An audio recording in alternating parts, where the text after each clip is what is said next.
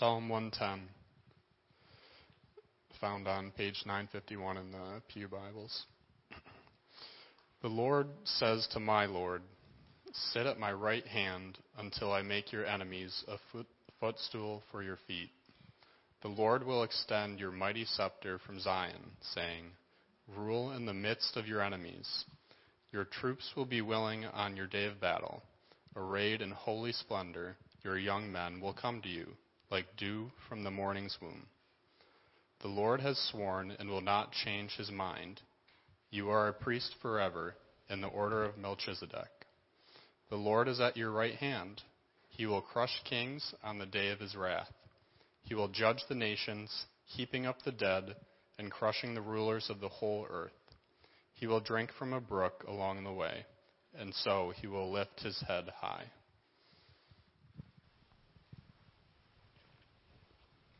And so, Lord, would you bless the preaching and teaching of your word? Instruct us, feed us, we pray. In your holy name, amen. This is a little bit more of a teaching sermon. I want to tie some things together from this psalm about the king and the kingdom. And so we're going to start this morning in this way. I'm going to tell you a little story about something that happened this past week. And if you stay with it, I think you'll see how it ties in with this psalm in a minute. It was before Christmas one of these days this past week, and I got a voicemail. I listened to it between meetings, and it was from my bank. Gina, this is Janelle calling from such and such a bank. If you could give me a call back at your earliest convenience, my number is such and such. Thanks, and have a great day. Well, I don't know about you, but I don't necessarily really like to get phone calls from my bank. I wonder what's up.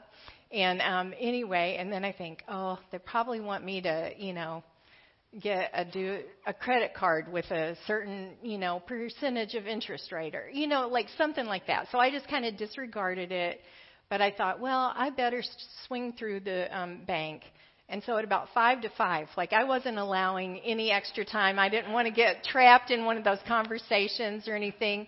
But I stop in and visit my banker and say, hi, Janelle, Gina Dick, you gave me a call today. And she says, oh, I'm glad you came in. There was an overdraft in your checking account. And anyway, I'm sitting there thinking, this was not on my plan today. And anybody? And so, and right before Christmas. And so she tells me there's going to be an overdraft charge and so forth. And, there was a payment made. And did we authorize a payment? And so I quick text Dane, did we authorize a payment? And anyway, and he says yes. And I say yes. And so anyway, so in short order, we moved a little bit of funds around. And she said, we'll dismiss that overdraft charge. And I said, okay. And I didn't understand what was happening. But I went home, and Dane's like, that text, what's going on? And I said, well, we had an overdraft. And so we sit down for dinner.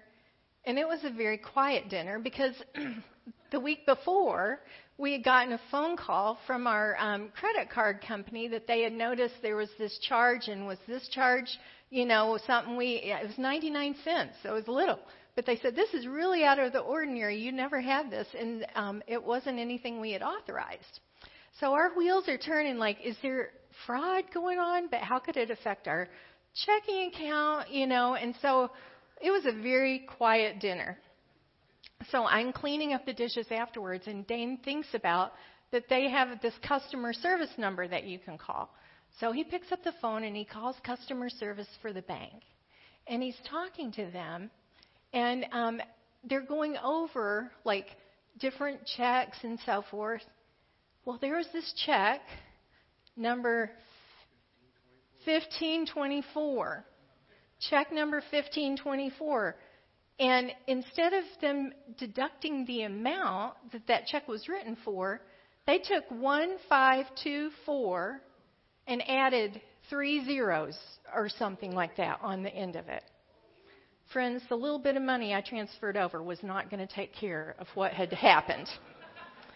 Praise the Lord that they discovered that this accident had happened and that they could take away the charges and that they could set things right. She had the authority to do this. And so what we needed was somebody that had a position of authority. We needed someone, this customer service, to mediate between the rules, because the rules are very simple. Money in, money out, it's very simple rules.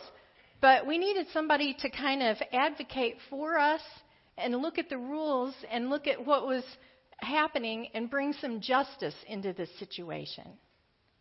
All right? So we needed authority, we needed a mediator, we needed someone to bring justice. Well, friends, financial things are a big deal, but spiritual, eternal things are a bigger deal.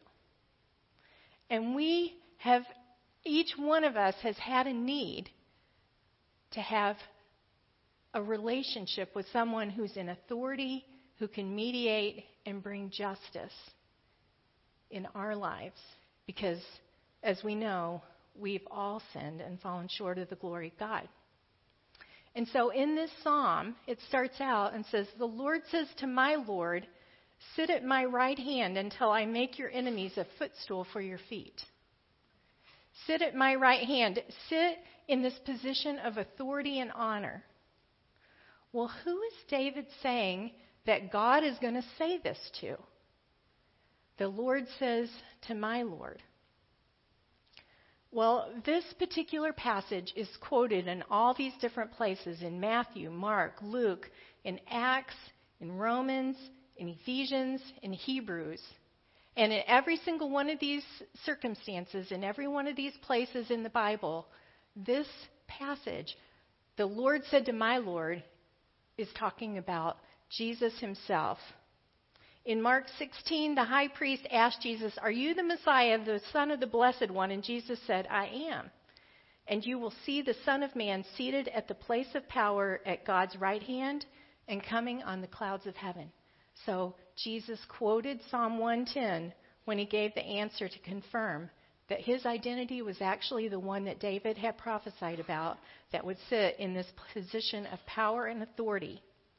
And the Lord said, "The Lord will extend your mighty scepter from Zion," saying, so it's God himself saying, "I'm going to extend the scepter, your authority, from Zion," saying, "Rule in the midst of your enemies." And so Jesus was going to sit in this position at the right hand of God the Father, and from this position, he was going to rule on earth and cause his enemies to be subdued. Right in the midst of the enemies. And so Jesus he gives the command from heaven, and his followers are the ones that actually bring about this extending, going out in concentric circles from Zion to cover the entire earth. The Lord says to my Lord, "Sit at my right hand until I make your enemies a footstool." What in the world does that mean? Your enemies a footstool for your feet. Well, if you remember, we've talked about this before, that in the Old Testament, when somebody was conquering an enemy, quite often they put their foot right on their head or their neck. Very graphic, very physical, but you get the idea. It's kind of like in wrestling, who's on top, right? So, enemies a footstool. This is a picture of that. The enemies being made a footstool for your feet. And in effect, it's saying Jesus is in the process of setting all things right, and anything that comes against the peace and the goodness and the love of God's kingdom is going to be conquered, as if a king was putting his foot right on top of someone's head or neck. So we see Jesus as the ruling king in these first three verses, verses 1 to 3. And then I want to shift and look at the end of this in verses 5 to 7. Okay, so we see Jesus as the ruling king, and then Jesus is coming as the warrior judge. The Lord is at your right hand. He'll crush kings on the day of wrath. He'll judge the nations, heaping up the dead and crushing the rulers of the whole earth. I want to ask two questions. Why is Jesus coming to judge the living and the dead? Well, the answer to that is he's going to put God's enemies under his feet, and he's going to then hand over the kingdom of God back to his Father at the end of time. We get that from 1 Corinthians chapter 15. So Jesus is in the process of he's already won the victory on the cross, but it's kind of the mop-up operations afterwards, the cleanup, finishing up the job, and then he's going to hand over the whole kingdom so that the Father, God, can be in all and through all and in all. All right? And then I want to ask the question, is it being a warrior judge compatible with the idea of a loving, gentle shepherd? Because we certainly emphasize that loving, gentle shepherd all the time. And so in some of our minds, we might say, this doesn't really fit with what I was imagining Jesus to be like. But I want to say it very much does if we think about what a shepherd does. A shepherd loves and cares for the sheep. But his approach to a lion or a wolf is very different than the way he treats his sheep, right? Anything that comes as a threat to disrupt that little sheep, the shepherd's going to treat differently. And anything that is against God's kingdom, any enemy that's against God's kingdom, he's going to judge appropriately for the protection of his creation. Jesus is all the more wise and all the more loving than any shepherd, any parent, any authority figure that we've ever experienced here on earth, the best of the best. Jesus is greater than that. He's got more wisdom, and he knows how to parse it out. Who is that he's to protect, and who is that actually, and what is that, like demonic, that's actually an enemy of the kingdom of God. And so, a mama bear, don't get between me and my cubs. All right? This is the ruling warrior that comes and says anything that is going to be a threat, I'm going to deal with. So this is really good news, but it's also really bad news if we think about this. Like, the bad news is we've all sinned and fallen short of the glory of God. And the wages of sin is death. And so the really bad news is that we all have had individual sins. We've sinned and we've done things that we shouldn't do. We've told lies. We've cheated. We've dishonored people. We've also sinned in ways that maybe we didn't act, but we actually failed to act. So maybe we've sinned in ways like this, that we should have kept our word and made that phone call because we said, I'm going to call you, and then we didn't. Or maybe there was this opportunity to share something that we had, and we didn't share it, and we were prompted to do it, but we didn't do it. Friends, no matter how good we are, we think we are, we've all sinned. We've all fallen short of the glory of God. And then as a community, we've fallen short of the glory of God because love always trusts and always hopes and always protects and always perseveres. And love never fails. But when we have problems like racism, we recognize that we haven't always loved and we haven't always protected and we haven't always trusted. And so it's affected us in our relationships in such a way that our culture is affected by it. We're affected by consumerism, greed, in ways that we just aren't satisfied, and that's sin. And then we've got global sin. So we've got national sins, we've got global sins. We have fallen short.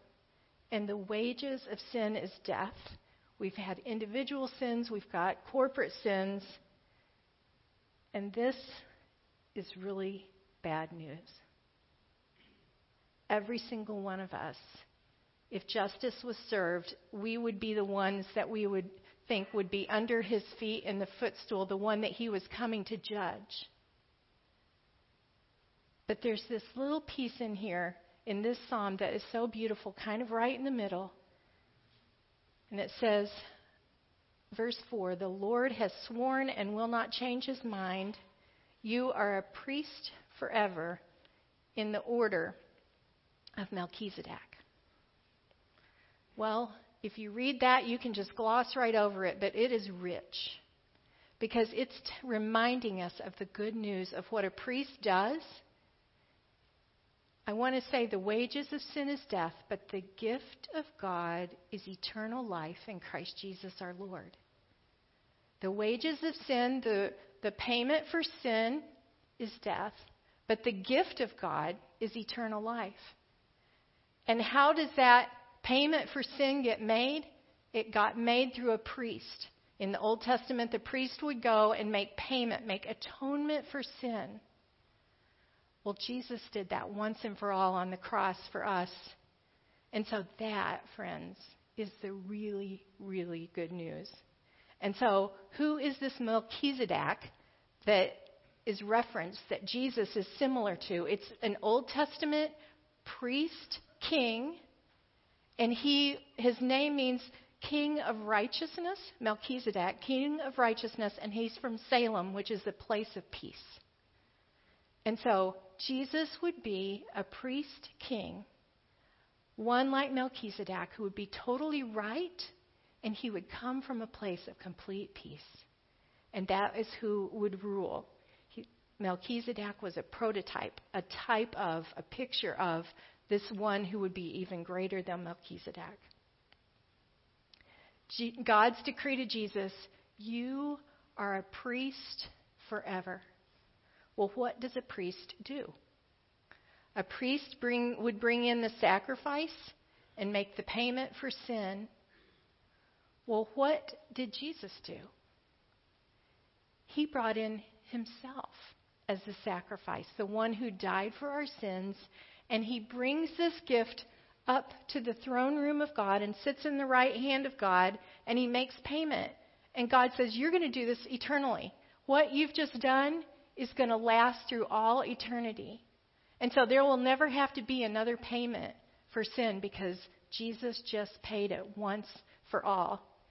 He's that priest that represents us day in, day out, year after year after year, sin after sin that we still sometimes slip into. As believers in him, we still fall into sin. And he sits there and reminds God, I've paid for that. I've paid for that. I've paid for that. If you believe in Jesus, he's sitting there making atonement, reminding God, you're at one with this person. You're in relationship with them because of my payment. Jesus does that for you. He does that for me. Each one of us who call on his name and believe that he is our Lord and Savior. He's the Christ. What a beautiful thing. It gives us a different picture of justice. You see, justice would mean money in, money out. You've got a debt, you've got to pay it, and we can't ever pay our debt when it comes to sin because it could only be a faultless one, a blameless one that could make that payment. And none of us could have ever done it. And yet Jesus lays his life down and he pays the price for our sin. Friends, wake up. Wake up right now and listen to that good news. Jesus paid for your sins. And he sits there and he reminds the Lord. And what else does he do? He sits there as a sympathetic high priest, Hebrews tells us. One who has been tempted in every way as we have. And he represents us to the Lord, and then he brings back from the Lord to us. And so Jesus is the mediator. He's running interference, so to speak, in our relationship with the Father. All right? And so Jesus is watching everything you're doing, and he sees your needs, and he's praying. He lives to intercede for us. He's in this throne room with God, and he's praying for us. He sees your need. Vic, he sees your need. He knows you need a place to live. Jesus is interceding for you. He knows what your financial needs are.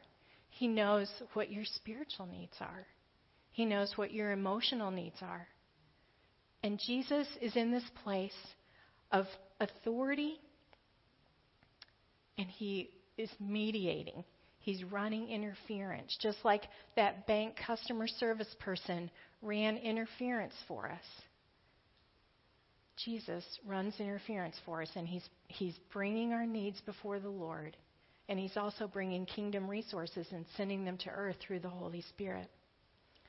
Jesus is our eternal King and our eternal priest. He's perfectly just, and he's graciously merciful. I sat and I thought about, what does this mean for me? And I tell you, it was rich.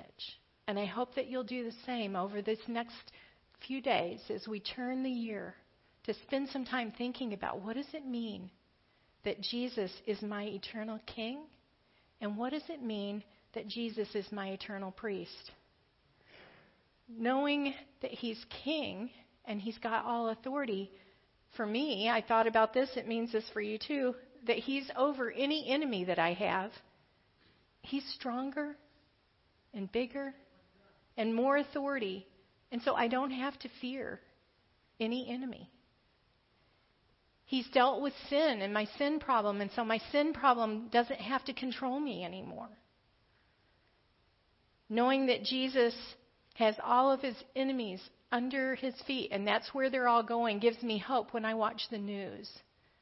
And night after night, I watch this terrible news that's happening, and I think, what is going on in the world? And there's so much wrong, and there's so much evil. And yet I have hope in Jesus, because he's that King who's in authority.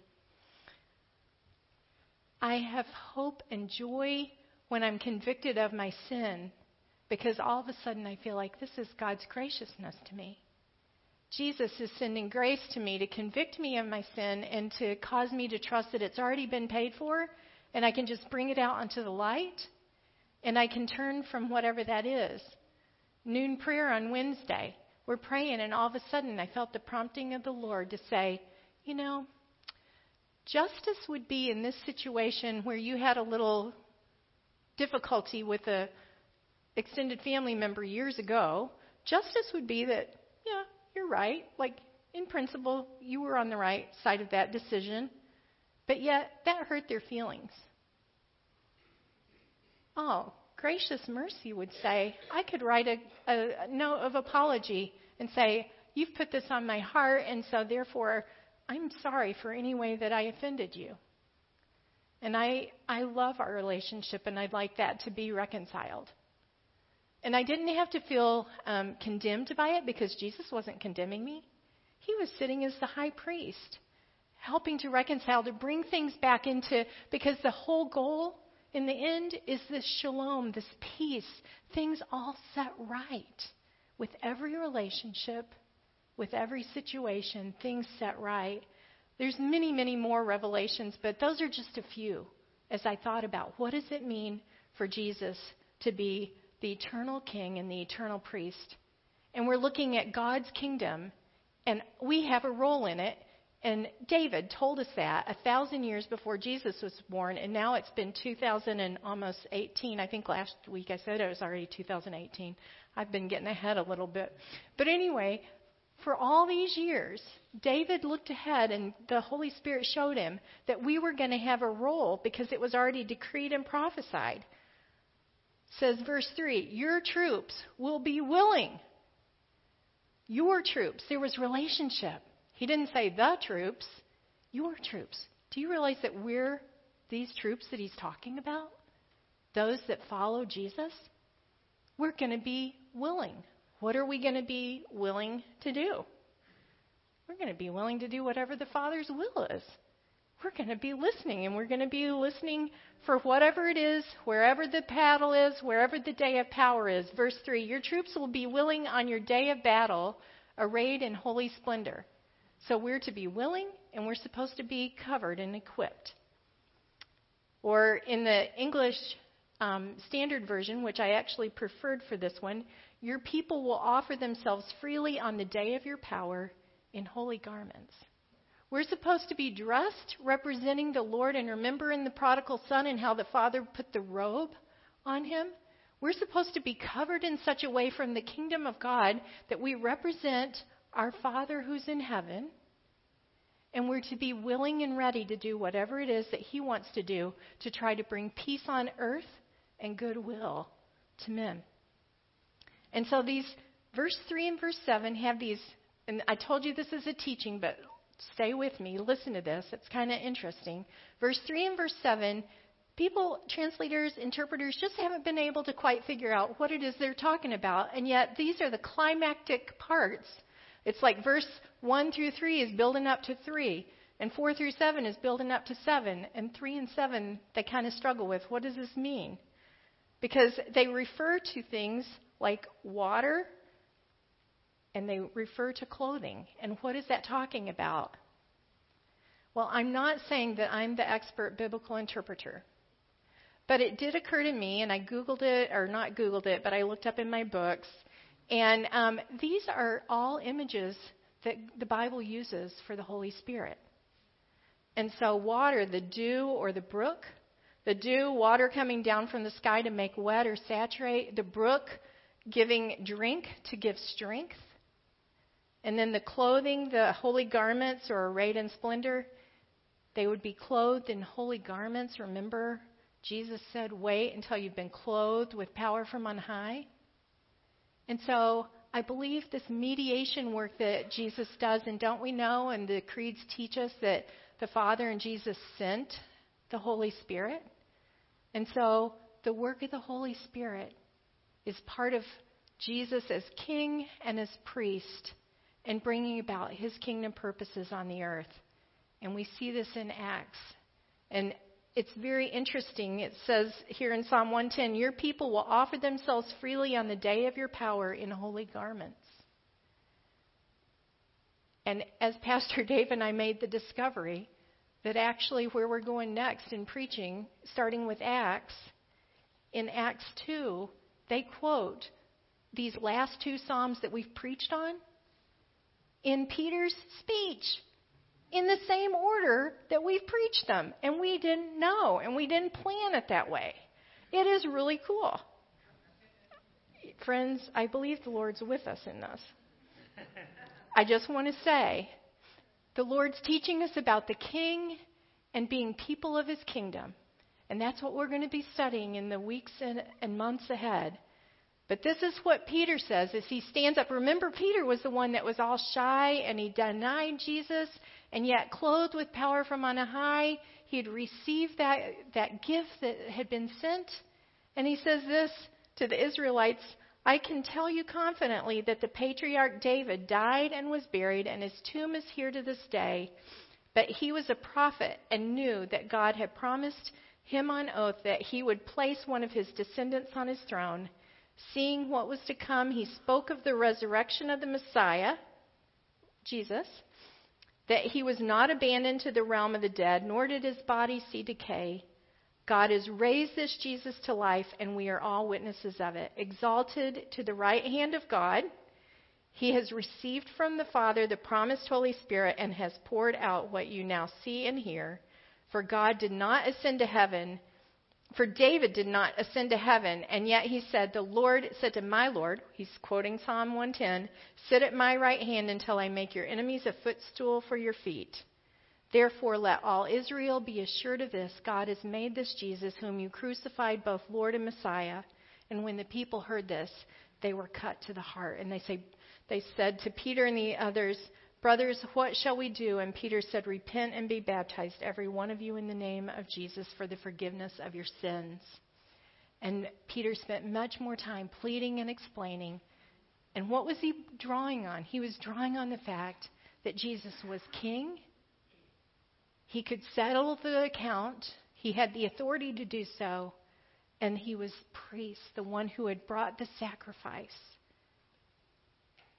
And he was pleading, don't you see, Jesus is the king, Jesus is the priest, and if you only believe in him, your sins will be paid, and you'll have the gift of eternal life. And what happened? That verse 3, your young men, new believers, will come to you like dew from the morning's womb. 3,000 believed on that day.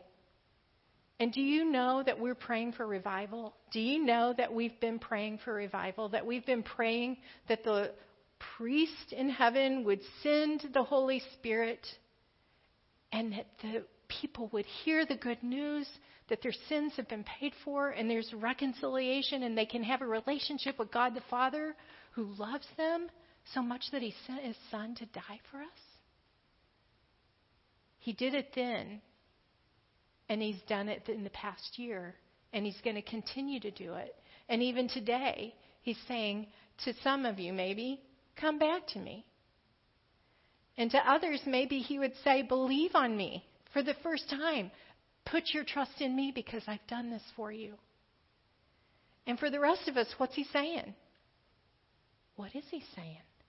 What does it mean for you, and what does it mean for us as a church that Jesus Christ is ruling king, that he's our eternal priest, and that he's our coming judge?